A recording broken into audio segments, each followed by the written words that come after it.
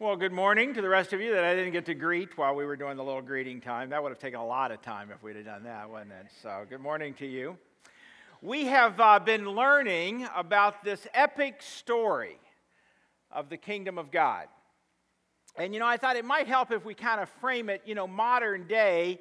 We kind of think of epic stories maybe in terms of maybe some movies that are epic stories or maybe staged dramas. We'll see how artsy of a crowd we have with us at this 11 o'clock celebration. Can you think of, maybe a stage drama of a real epic story, of epic proportion type? There's bunches of them out there. Can you think of one? The Ten Commandments, that epic story. Yes, that's a good one to say in church, isn't it? How about something else? Anybody think of another one? Ben-Hur. Okay, we're getting all the biblical time frame epic stories, but those are great ones. What else? Sound of Music. Gone with the Wind. You got Les Miserables would be a great one. I dreamed a dream that, little Susan Boyle there. Yeah. Phantom of the Opera would be one. I read that when they travel with Phantom of the Opera, they have 19 tractor trailers full of props and costumes. It takes that many to tell this grand epic story. I mean, there's several of them that you could probably... But what we have been learning is that the most epic of all stories is this story of the kingdom of God. And it begins back at the beginning of time with creation. Now, the story was going on before that because God is timeless. But time begins here at creation. Genesis chapter 1, verse 1 tells us that in the beginning of time, God created the heaven and the earth. And when he did, everything was perfect, and God reigns over his perfect creation. Not only people, Adam and Eve, those were the only people there as the story unfolds there at the start, but all of his creation, it's perfect, and he reigns over it. But not very far into this story, in fact, just a few chapters, Genesis chapter 3, there's a huge plot shift, isn't there? Sin enters into the picture. Now, you need to understand that this wasn't a surprise to God, but it is a huge plot shift. In Star Wars, when Luke finds out that Darth Vader is his father, it's not like George Lucas is over there going, my goodness, I didn't see that one coming, But it's this huge plot shift in this story. Mankind rejects God's reign, and now instead sin and death reign, and the world is broken, right? We understand that we're broken ourselves. We're living out the brokenness that goes way back to this part of the story. And so the rest of the Old Testament is about God setting in place to do two things: to redeem his creation and to reign again. You have to understand that, or you're going to read the Old Testament as just a bunch of moralistic stories. But when you understand that what this is, it's the unfolding of this story as God sets in place the things to be able to redeem his creation and to reign again. That's why in the Old Testament there's all these pictures of Jesus, pointing forward to the fact that he is the one who will come and redeem and to set the place to make it right for God to reign again. That's why there's all these redemptive stories in the Old Testament, all these pictures pointing forward to that event. Way back here, still in Genesis, remember Abraham and Isaac. God tells Abraham to take his son, his precious son, the pride and joy of his life, and to offer him as a sacrifice to him. And it takes it right up to the point that Abraham, out of obedience, does so. And he has the knife in his hand, and he's up here. And God stops him and tells him that instead he has provided a substitute that would be the sacrifice in place of his precious son.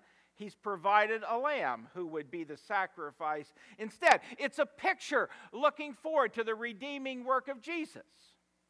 You see it in the Passover, the most famous of the Old Testament stories.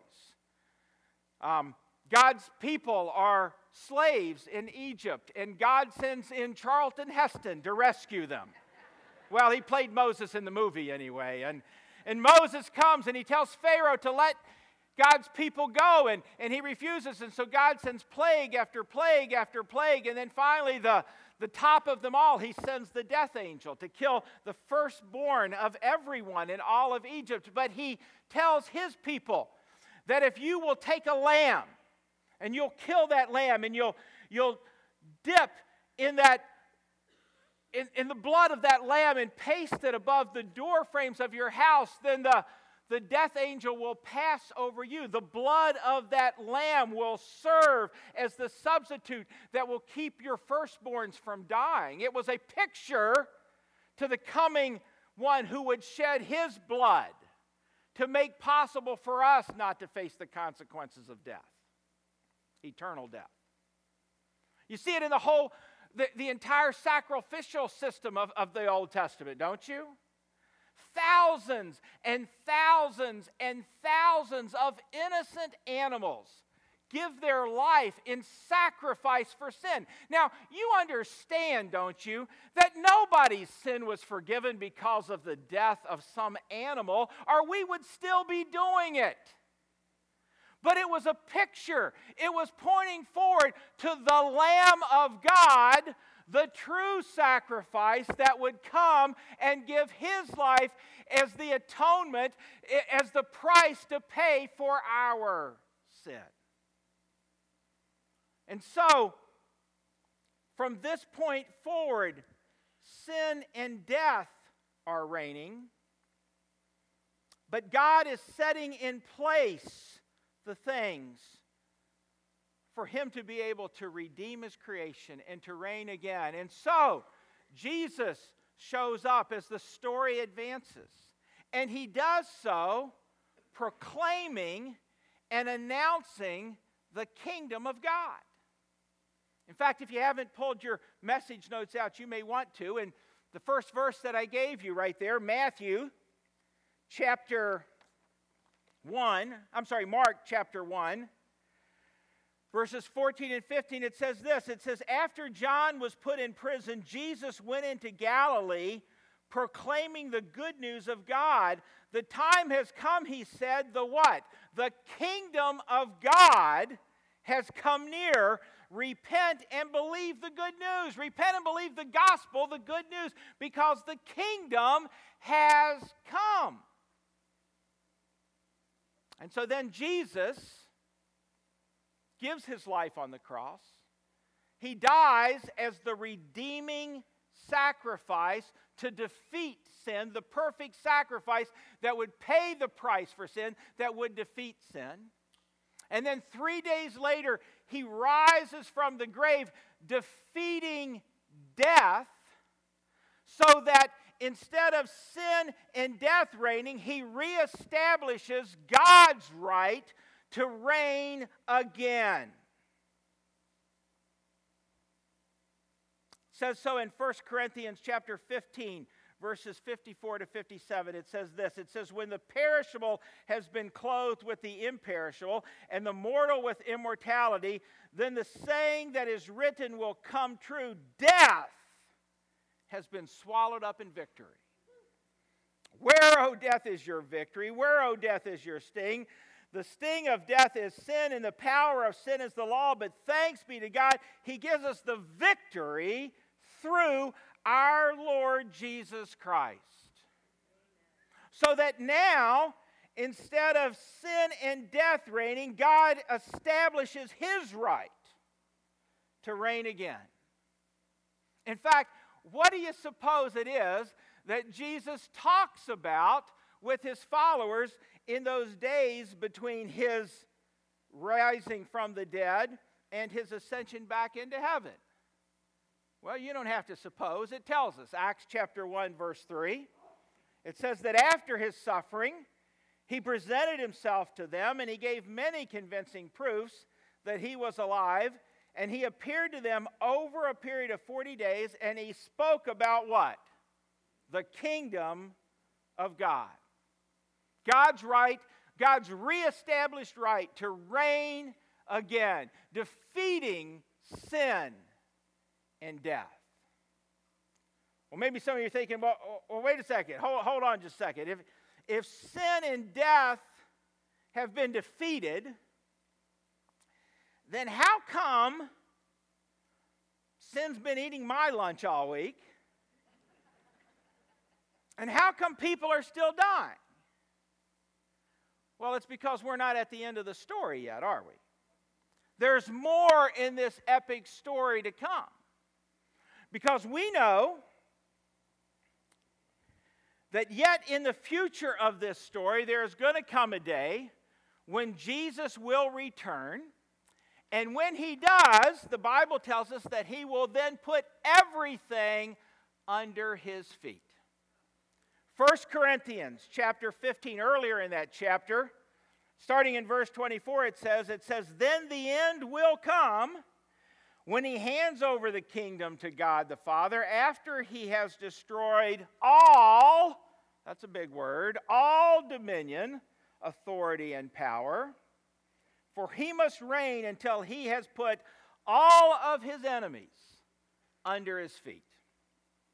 And then the last of those enemies to be destroyed is death. For he has put everything under his feet. There's part of the story yet to come that's still in our future, when Jesus will come and he will put everything, including sin and death, completely, totally under his feet. And so that means there's going to come a day when people won't die anymore. But in the meanwhile, in this part of the story, people are still dying, right? But if you have been redeemed by the blood of Christ, you don't have to fear death anymore.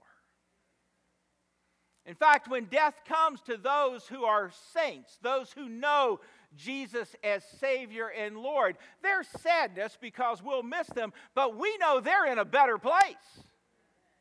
And when it comes to each of us, we know that to be absent from this body is to be present with the Lord. Death is no longer feared if you have been redeemed.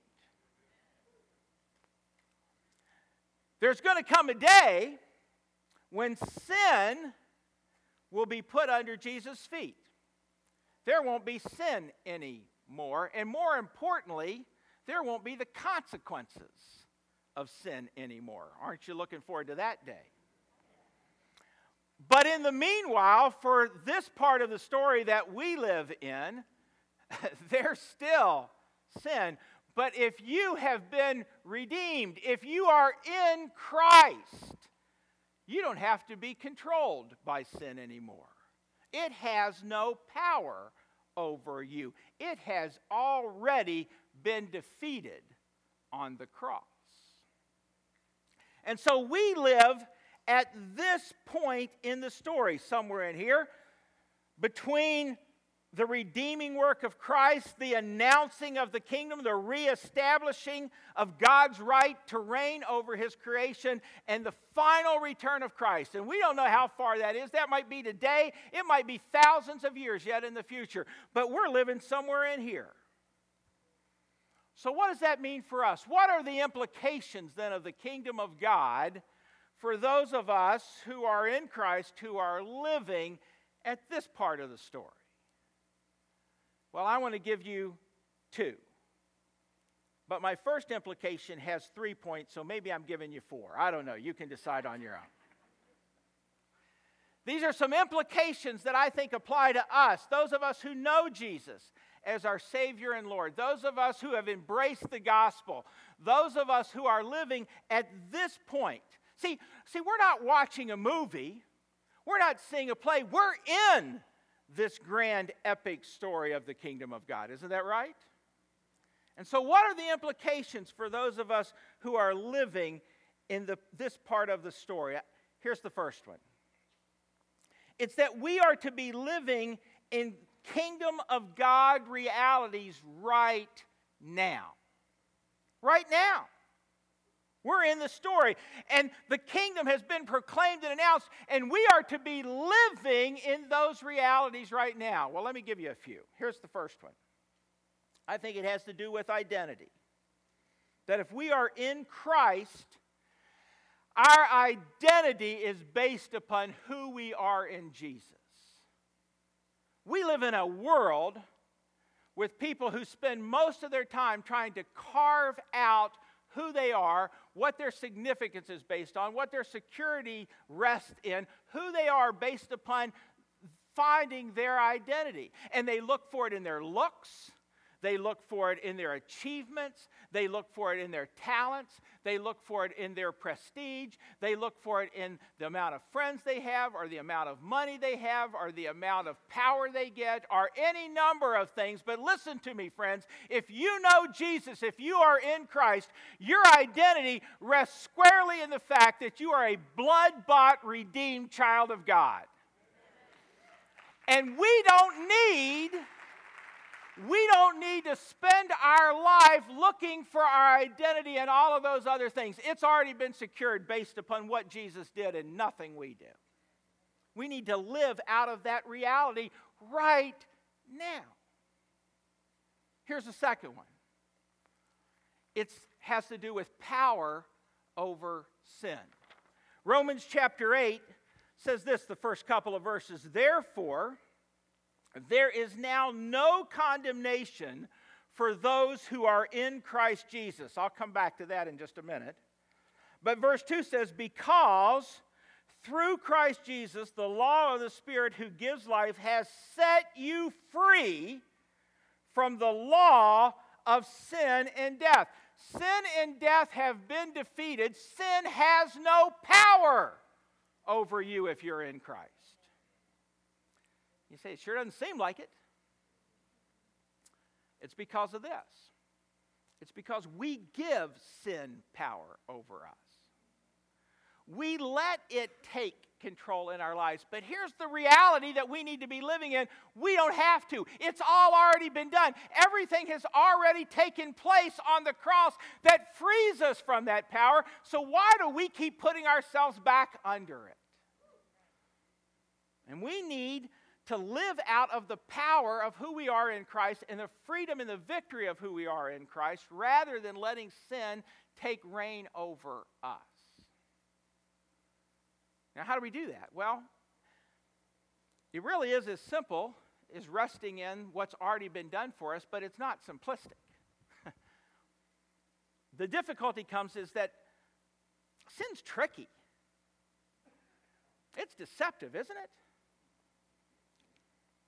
And for many of us, it means taking steps in order to live out of that power that's rightfully ours because of who we are in Christ.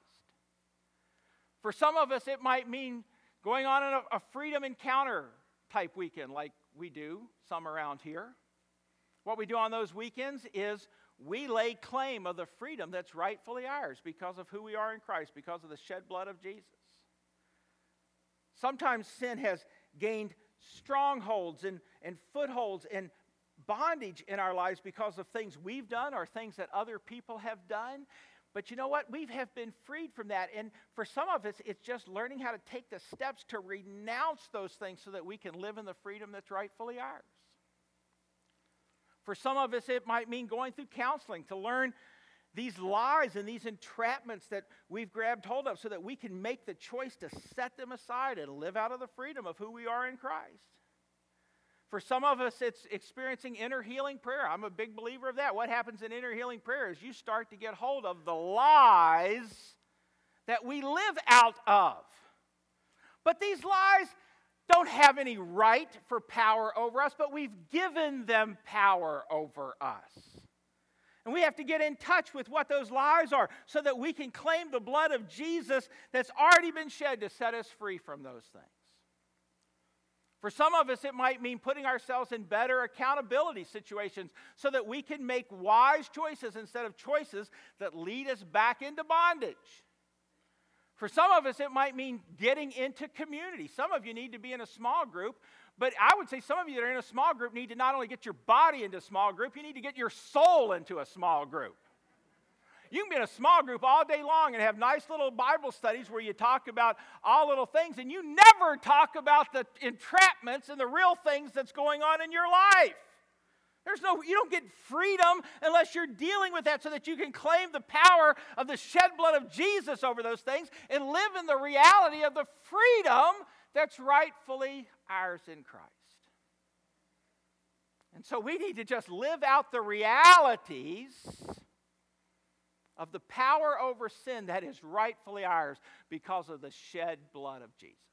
That's a kingdom implication, a kingdom reality that we need to be living in right now. Here's one more I'll give you.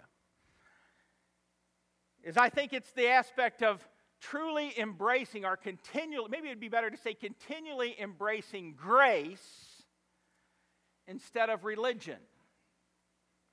Now let me define my terms. Religion is this. Religion is this belief that I'm going to do these things, whatever they are, and by doing them or by not doing them, I'm going to earn favor with that deity. Whatever that deity might be. If I do these things or I don't do these things, then I earn favor with that deity. Here's the problem. A lot of Christians live Christianity as if it were a religion. And what we do is we go about doing things and struggling to do things or struggling not to do things, thinking that by doing that, we're going to gain favor with God. Here's the truth, friends. Nothing you can do or nothing you cannot do will earn you any favor with God. At best, see, God is holy. And at best, when I'm on my game, at my best, all I can do is just make myself a little less unholy than the next guy. And I'm still woefully short of pleasing a holy God. But the reality of the gospel, the reality of the cross, is that I have favor with God if I'm in Christ, all because of what Jesus did and nothing because of what I do or don't do. And when we learn to live out of that reality, not living to get favor with God, but living out of the reality of the favor that I already have with God, it totally changes things, doesn't it? The truth of that gets down from my head and begins saturating my heart. That's why we say we've got to preach the gospel to ourselves every day, because we keep defaulting back to religion, don't we? Oh yeah, I got to do this to please God. I got to struggle with that. No, it's getting this reality, preaching this reality to me. No, I don't live to try to somehow get God's favor. I live out of the reality that I already have it because of the shed blood of Jesus over my sin.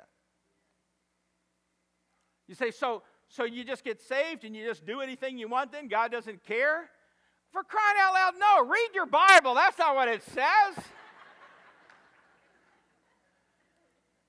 But it's all the difference in the world when we're living in a way somehow thinking we're earning God's favor as opposed to living out of the reality of the favor we already have. We're to live out of grace, not religion. That's a kingdom reality that we need to be living in right now. Romans chapter 8, verse 1, the verse that I said just a minute ago that I'd come back to. Paul says, therefore there is now no condemnation for those who are in Christ Jesus. No shame. Because it's all under the blood of Jesus if we're in Christ Jesus. I love how Jesus in the Gospels, in Matthew, Mark, Luke, and John, those books that show his interaction with people, how Jesus had this masterful way of calling people to a higher standard and yet meeting them right in the midst of their miserable failures of those standards, right in the middle, without any shame, without any condemnation. And somehow if we could begin to grasp that it's not about performing better, or it's not about achieving more, or it's not about struggling better, it's about coming to God with no sense of condemnation, with no sense of shame, and out of love, seeking his pleasure of obeying him because I understand the favor that I have with God as a blood-bought, redeemed child of His. That's a kingdom reality we need to be living in right now. That's the first implication. And here's the second implication, is this. I think we're to be difference makers in our culture for the sake of advancing the kingdom. We're to be difference makers for the sake of advancing the kingdom. Jesus taught His followers to pray this way, Matthew chapter 6. He says, "This then is how you should pray. Our Father in heaven, hallowed be your name. Your kingdom come, and your will be done on earth as it is in heaven." Jesus said, pray this way. He said, God, help me to help make down here as much like up there as I can. Help me, use me to be a difference maker in my world, in my culture, for the sake of the kingdom of God. Help me extend your rule and reign down here just like it is in heaven, for the sake of your kingdom.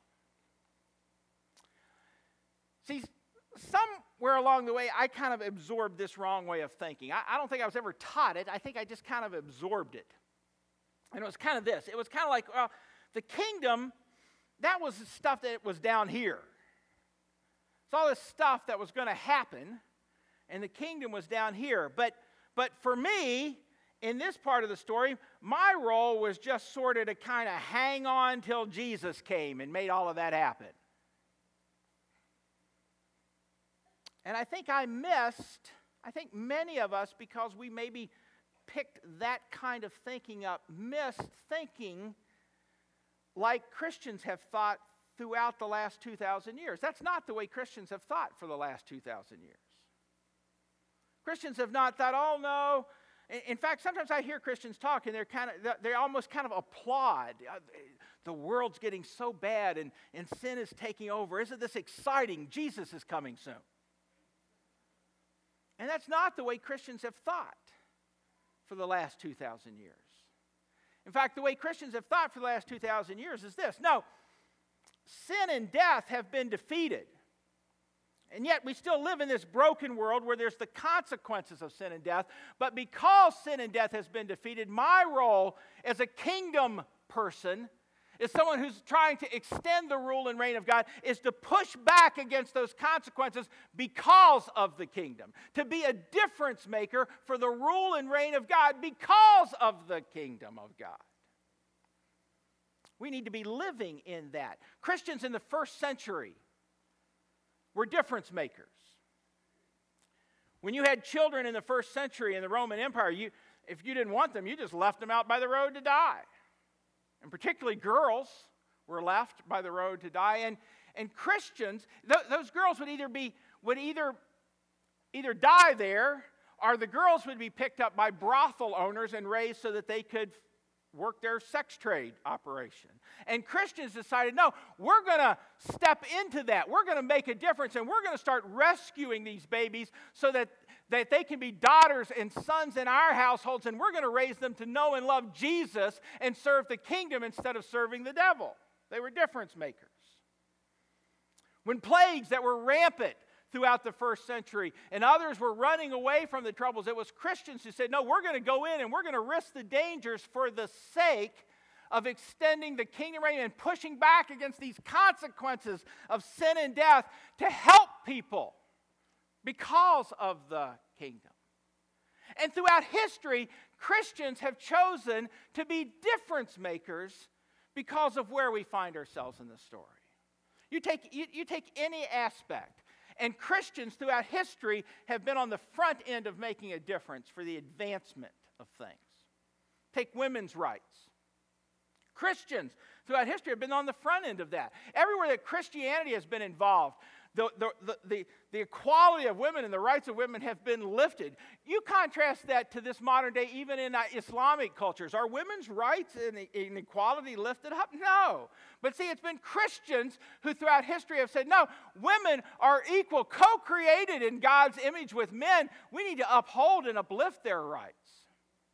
You take the abolitionist movements against slavery. It's been Christians who've been on the front end of that, who said, all men are created equal. It's not because of the color of someone's skin or because of where they were born. All people are created in God's image.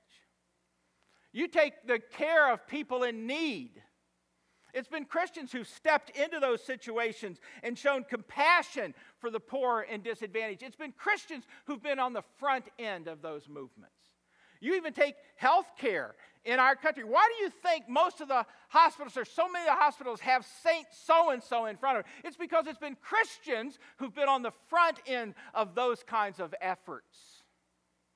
You take education. It's been Christians who've traditionally been on the front end of being difference makers in that. Every university, going back from the front end of the early universities in America, except for the University of Pennsylvania, had its beginnings with Christians who said, no, we're going to be on the front end of making a difference in our culture in this area.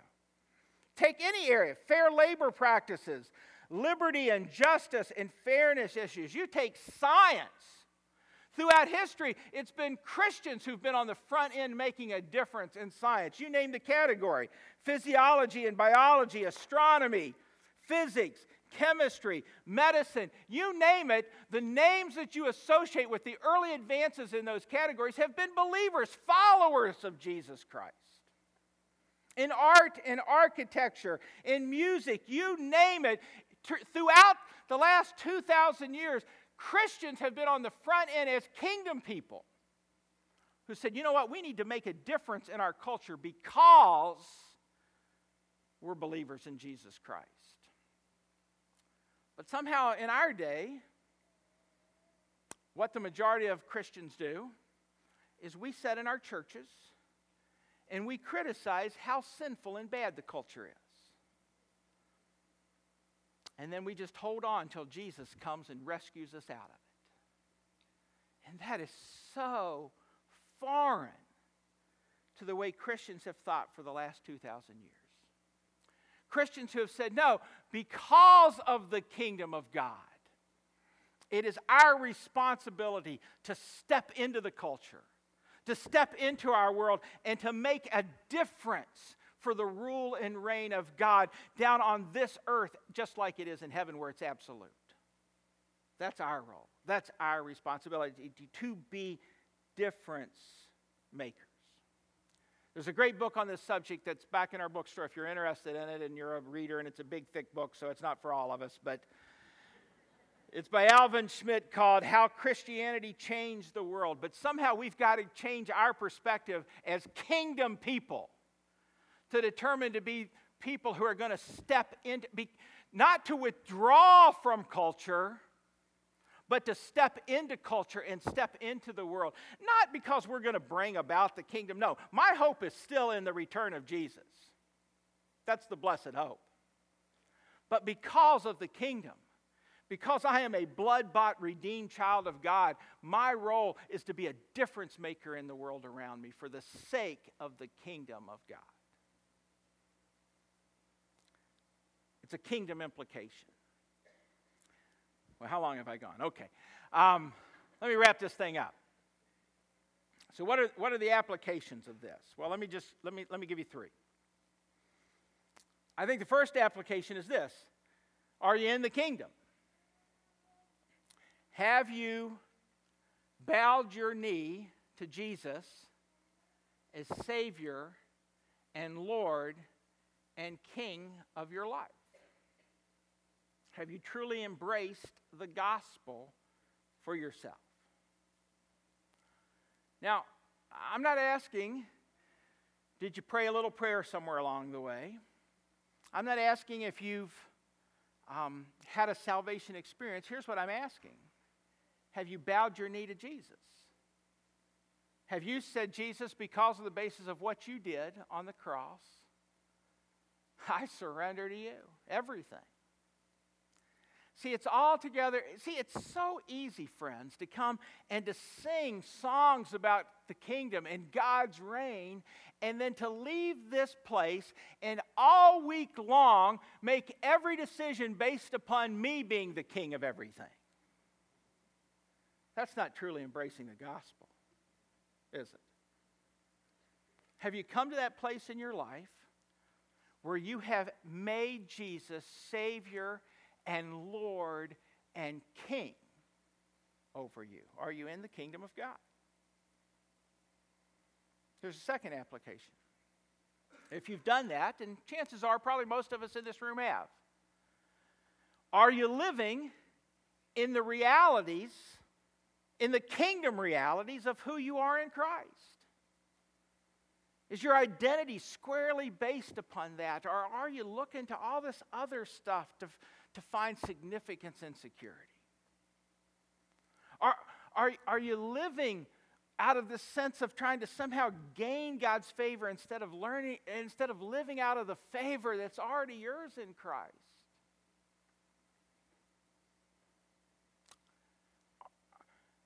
Are you living with this sense of just knowing I have power over sin?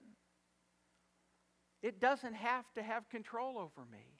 And I'm living in that, in the victory and the freedom that's rightfully mine. I'm not talking about perfection. I'm talking about just living our lives out of the kingdom reality that sin has no power over me unless I let it.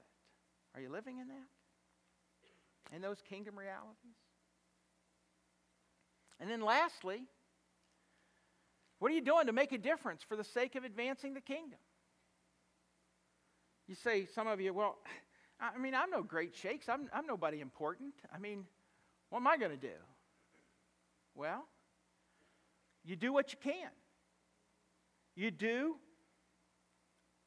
what you have the opportunity to do for the sake of the kingdom.